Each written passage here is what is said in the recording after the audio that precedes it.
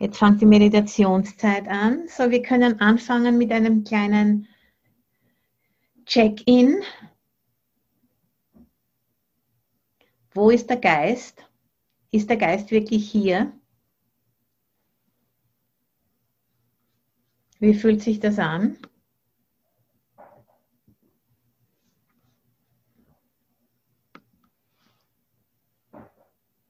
Und dann zur Herzgegend gehen.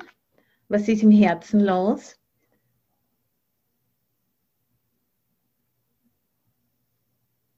Entspannt oder zusammengezogen? Warm oder kühl?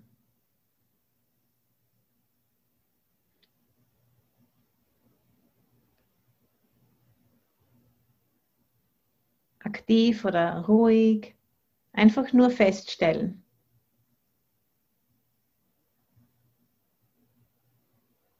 Und dann kommen wir zum Körper, der da am Stuhl sitzt oder auf dem Stuhl sitzt oder auf dem Kissen sitzt.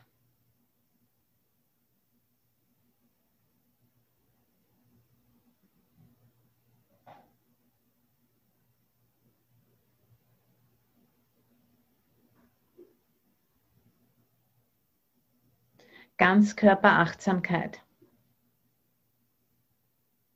Und der Geist ruht am Körper, so wie der Körper auf dem Kissen sitzt.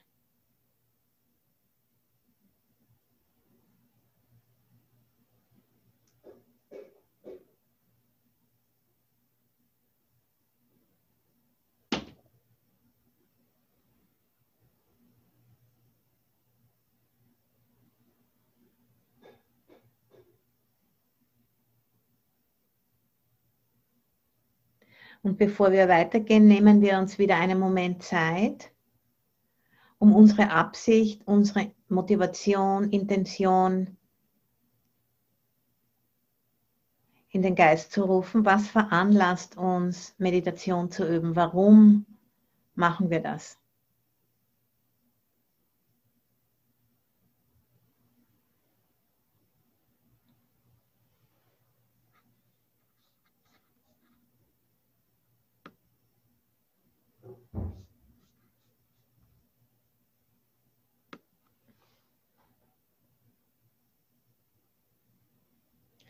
So, was ist passiert in unserem Leben, dass wir uns motiviert fühlen, zu so einem Treffen zu kommen, uns hinzusetzen?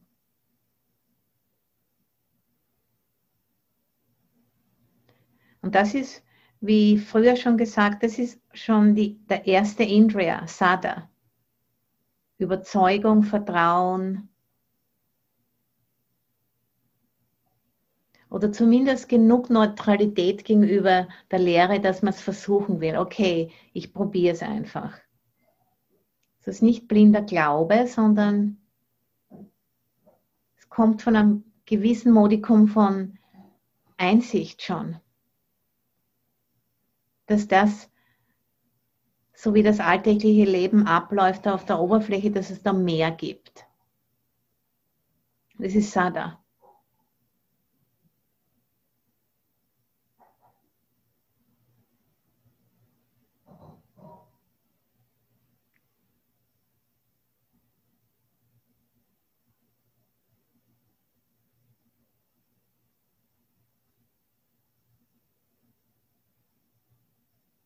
Und wenn immer der Geist abschweift, immer wieder zurückbringen zum Körper. Es ist eine auf den Körper bezogene Präsenz des Geistes. So, wir brauchen irgendeinen Anker, damit der Geist bleibt. Und der Körper ist immer mit uns.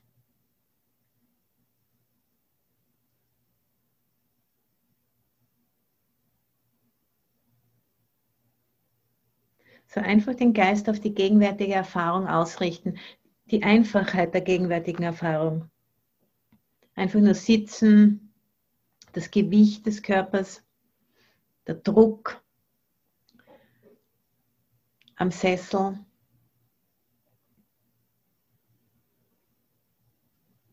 Der Atem, wie er ein- und ausfließt. Vielleicht spüren wir das Gewand am Körper oder wenn wir einen engen Gürtel tragen oder vielleicht die Kühle oder Wärme des Raumes, wo wir sitzen. Alles das. Vielleicht sind da einige Geräusche um uns herum.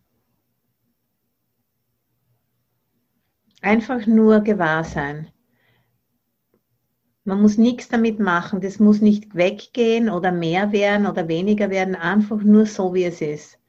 Das ist die Kunst, die hier geübt wird, dass man diese Kapazität entwickelt, die Dinge so zu lassen, wie sie sind und für sich selbst zu sprechen, anstatt dessen, dass wir immer einen Kommentar dazu abgeben, ja, das ist gut, na, das ist nicht gut, mehr, weniger, alles das.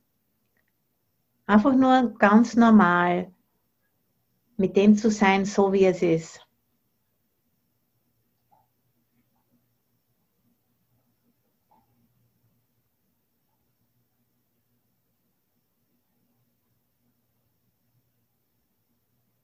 So, und indem wir den Geist immer wieder auf die gegenwärtige Erfahrung des Körpers ausrichten, geben wir der Energie eine Richtung.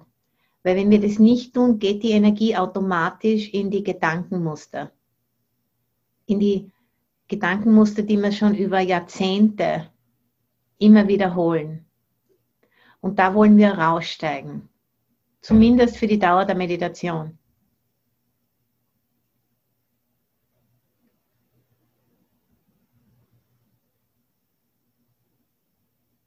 Und um den Geist ja noch vor diesem Abschweifen zu bewahren, müssen wir Energie einsetzen. Und das ist dann schon wieder der zweite Indriya, Virya. Energie, Durchhaltevermögen, Beharrlichkeit, Entschlossenheit.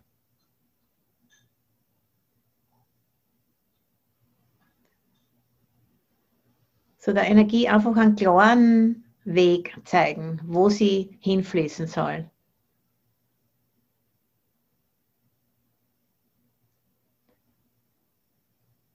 Und das ist anstrengend, manchmal speziell am Anfang und unangenehm. Da ist ein gewisser Gegendruck, weil diese gewohnheitsmäßigen Muster sind sehr tief eingewöhnt.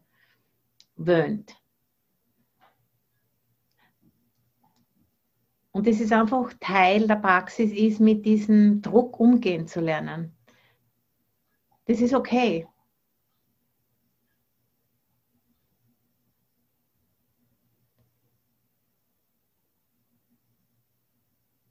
Das ist so, wie wenn man einen Fluss umleitet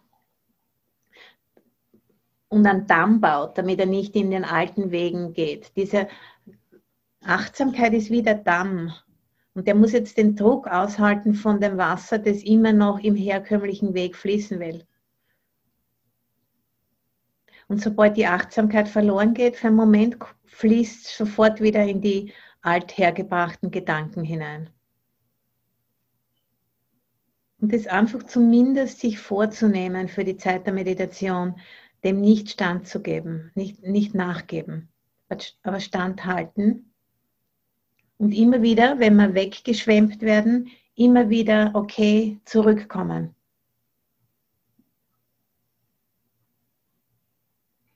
So das Loslassen, das Verzichten auf diese alten Gedankenmuster.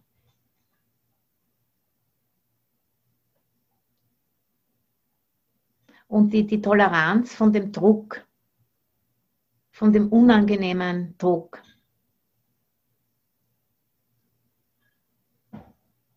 Speziell am Anfang in der Praxis. Das ist es, worum es geht. Diesen Druck nicht nachgeben.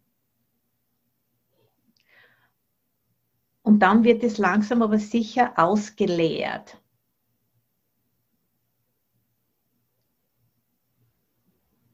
Und immer mehr befreit. Der Strom wird immer mehr befreit von diesem Druck. Weil er sich langsam aber sicher umleiten lässt.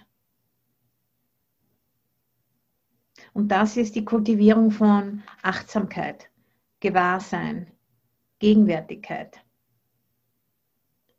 Sodass man es wagt, sozusagen eine Beziehung zur Innenwelt, zu unserer eigenen Innenwelt aufzubauen. Normalerweise machen die Menschen das nicht gerne. Die verlieren sich viel, viel lieber in den 100.000 Dingen, die da available sind draußen. Fernsehen, Sport, Freundschaft, Arbeit, Shopping. Das sind so viele, viele Dinge und viele von diesen Dingen sind gut und wichtig, aber zumindest sich auch eine gewisse Zeit nehmen, um diese Beziehung zur Innenwelt zu kultivieren. Das ist sehr, sehr wichtig für die Entwicklung von Weisheit und für die Entwicklung von Wohlbefinden und für ein Leben, das sinnvoll ist und erfüllend. So diesem Gewahrsein oder Sati, Achtsamkeit, ist die Vorbedingung fürs Eindringen unter die Oberfläche unserer Erfahrungen, um in die Tiefe zu gehen.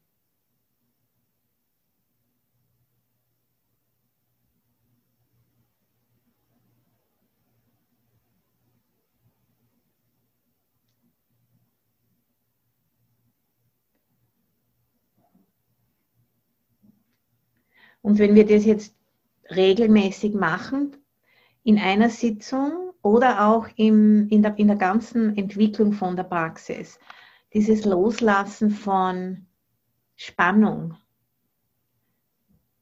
und die Zersplitterung des Geistes löst sich langsam auf. Und der Geist fängt sich an zu sammeln und das ist der nächste Indriya, Samadhi. Sammlung, Stabilität und manchmal auch als Konzentration des Geistes übersetzt.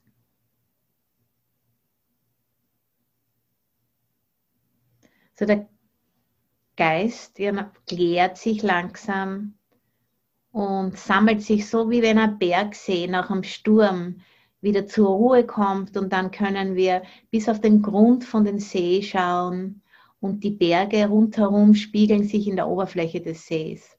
Das ist Samadhi.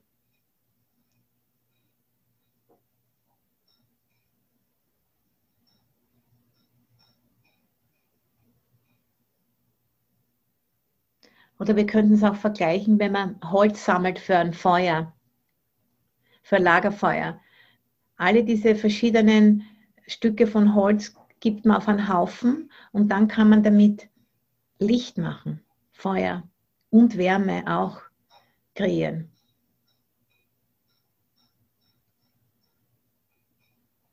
Und dadurch, wenn dann diese Wärme und dieses Wohlbefinden und auch die Klarheit und die Stabilität des Geistes da ist, dann können wir sehen, wie die Dinge wirklich sind.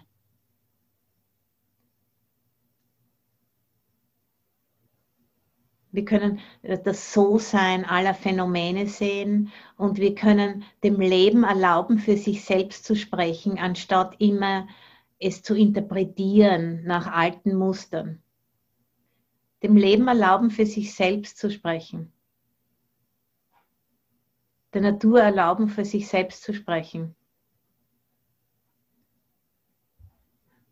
Und was wir dann sehen als Erster ist die Vergänglichkeit, der ständige Wechsel von Gefühlen, der ständige Wechsel von Gedanken, der ständige Wechsel von Geräuschen. Und das ist dann die 5. Fähigkeit, das ist Panya oder Weisheit, Einsicht, Erkenntnis. Und das ist nicht ein Wissensbestand, den man auswendig gelernt hat von Büchern, sondern das ist eine Aktivität, wie man herangeht ans Leben.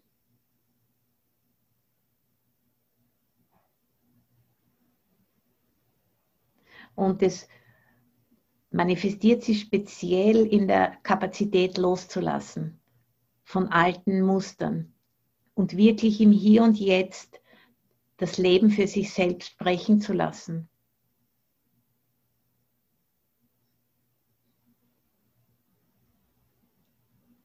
So dadurch der Geist, durch diese Sammlung, öffnet sich der Geist und erkennt die Zusammenhänge. Das ist Weisheit. Er erkennt die Kausalität zwischen allen Phänomenen, dass die nicht alleine dastehen, sondern dass die voneinander bedingt sind. Und das zu erkennen, das ist Weisheit. Und dann von diesem Erkennen her zu leben, das ist, was wir lernen möchten.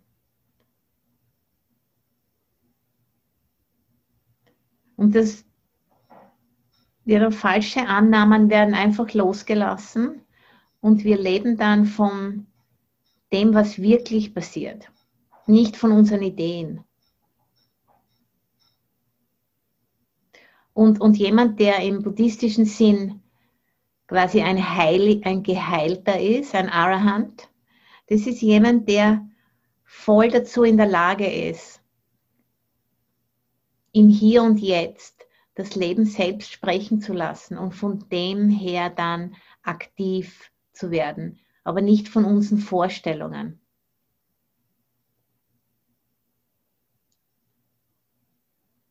So, das ist ein gewisser Abstand, den wir haben zu unseren Erfahrungen, aber nicht ein Abstand in dem Sinn, dass wir nicht verbunden sind, sondern ein Abstand in dem Sinn, dass wir nicht untergehen in unseren Erfahrungen. Das ist so wie wenn man in einem Schneesturm in einer Skihütte sitzt, zum Beispiel. Man sieht den Schneesturm, aber man ist in der Hütte geschützt.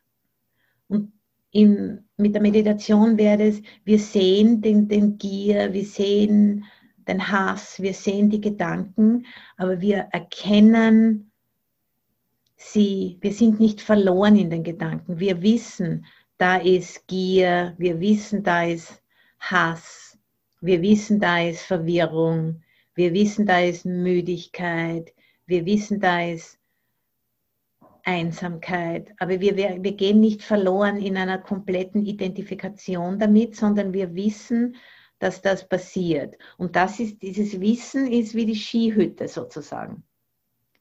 Und das kann man auch als Zuflucht bezeichnen. Zuflucht zu Buddha ist Zuflucht zu diesem Gewahrsein, zu diesem Wissen über was jetzt zur Zeit los ist, was jetzt zur Zeit passiert.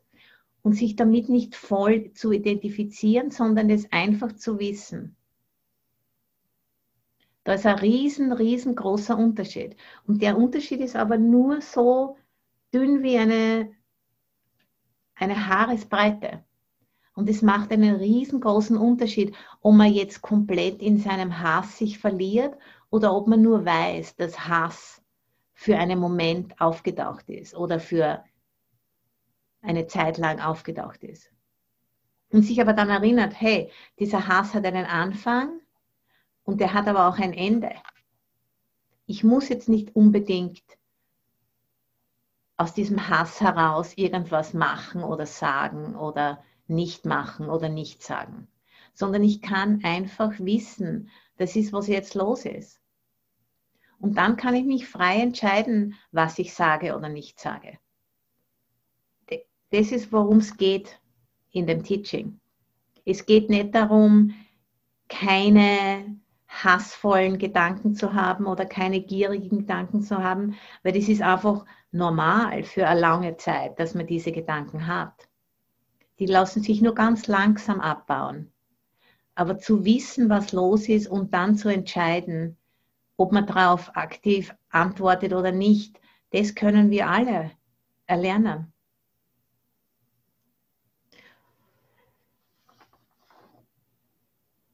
Ja, und durch diese Einsichten öffnet sich der Geist immer umfassender, weil da weniger Angst da ist vor Erfahrung, weil wir wissen, es gibt einen Weg, wie wir unsere Erfahrung managen können, really. Es gibt einen Weg dazu. Wir brauchen nicht Angst haben vor starken Emotionen. Wir brauchen nicht davonrennen vor starken Gefühlen. Wir brauchen nicht in Drogen, Alkohol und Einkaufen uns verstecken, sondern wir können uns trainieren, sodass wir diese Dinge treffen können, so wie sie sind. Das ist kein Problem.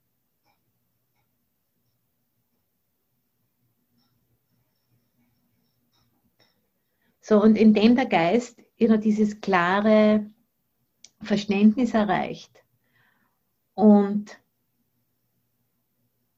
diese Einsicht gewinnt, kommt da immer umfassenderes Loslassen. Das ist einfach ein natürliches Resultat von Einsicht. Der Geist antwortet auf Realität mit Loslassen.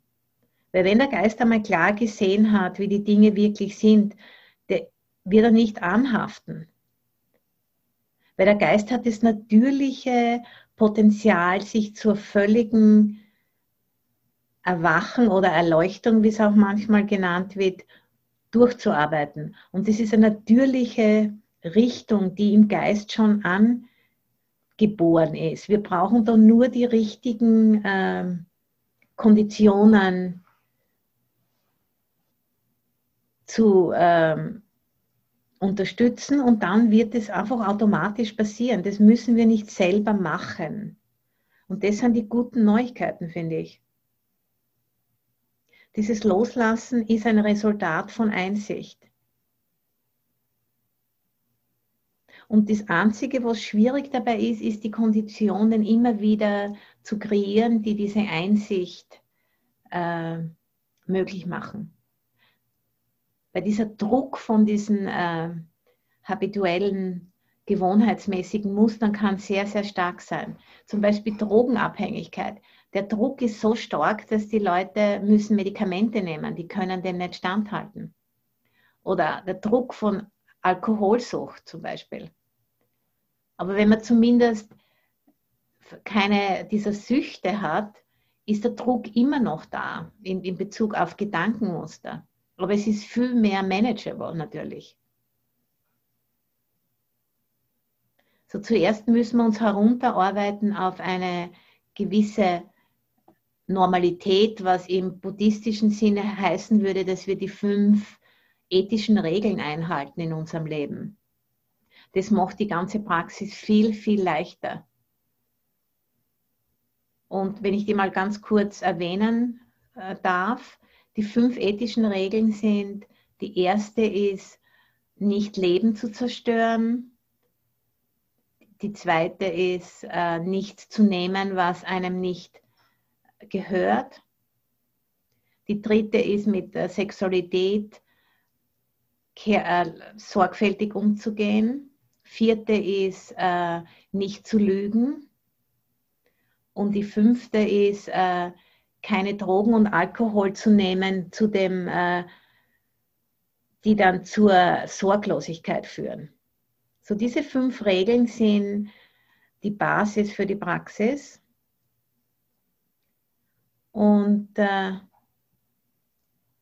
können uns zu einem anderen Zeitpunkt vielleicht ein bisschen mehr über das unterhalten, wenn da Interesse besteht. So dieses Loslassen in den grenzenlosen Raum, weiten Raum des Geistes. Um das geht's.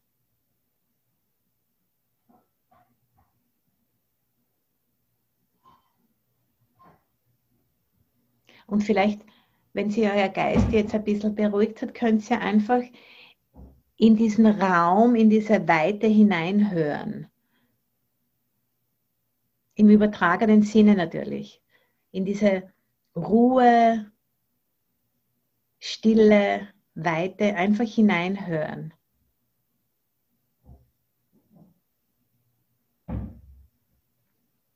Und wenn der Geist wieder abwandert ins Denken, dann einfach wieder zurückkommen zu der Stille, zu der Weite, zu dem Hineinhören.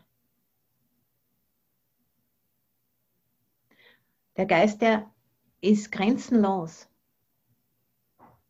Der endet nicht bei den Hauswänden oder bei den österreichischen Grenzen oder irgendwo. Der geht einfach endlos weiter. Und das ganze Universum ist in unserem Geist.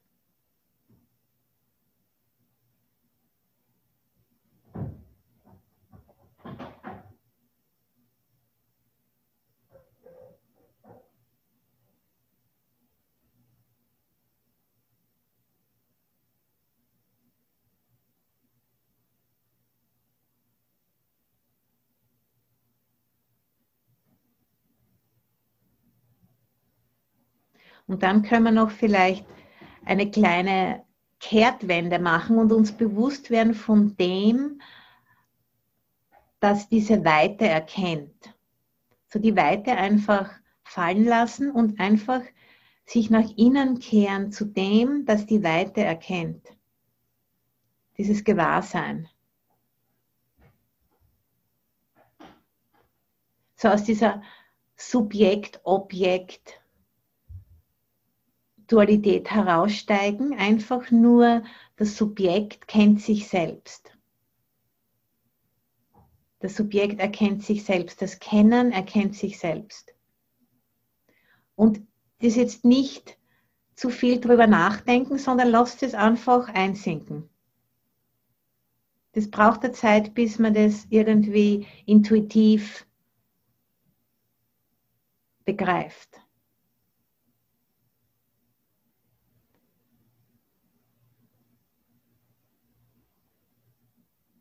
So dieses grenzenlose Bewusstsein. Leer von allen Objekten, da ist nur dieses Bewusstsein, dieses Gewahrsein, das Erkennen an sich.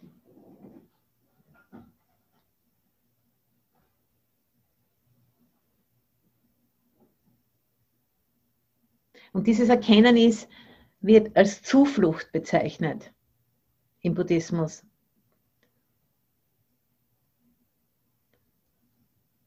Weil es uns beschützt vor Identifikation.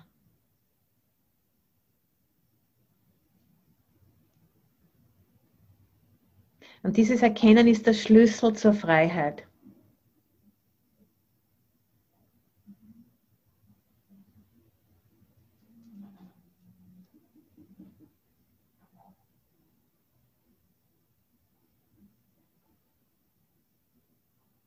Und das ist so, das kann man vergleichen wie der Himmel, der ist endless. Und da gibt es Wolken, die kommen und gehen. Und das sind die ganzen Phänomene, die erkannt werden. Gedanken, Geräusche, Gerüche, Tastempfindungen,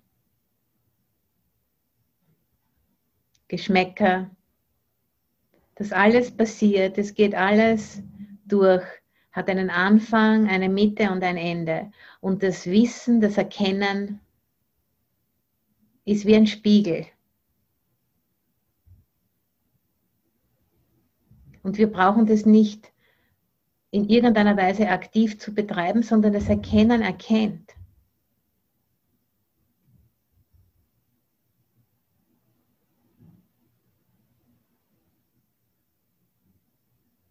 Und jetzt möchte ich noch am Ende von der Meditation diesen Chant in Pali machen. Und hier geht es um das Teilen der Wohltat und des Segens und der Vorteile, der guten Eigenschaften von diesen Bhikkhunis, die vollständig diese 5 Indriya entwickelt haben. Und dieser Chant, der hilft uns dabei, unser eigenes Potenzial zu erinnern und mehr Sada, mehr Vertrauen in unsere eigene Kapazität zu haben. So ist wie im Vajrayana-Buddhismus, im tibetischen Buddhismus spricht man oft von Empowerments, Ermächtigung oder Bemächtigung oder Stärkung von dem Geistesstrom durch die Übertragung von Kraft, Transmission in Englisch.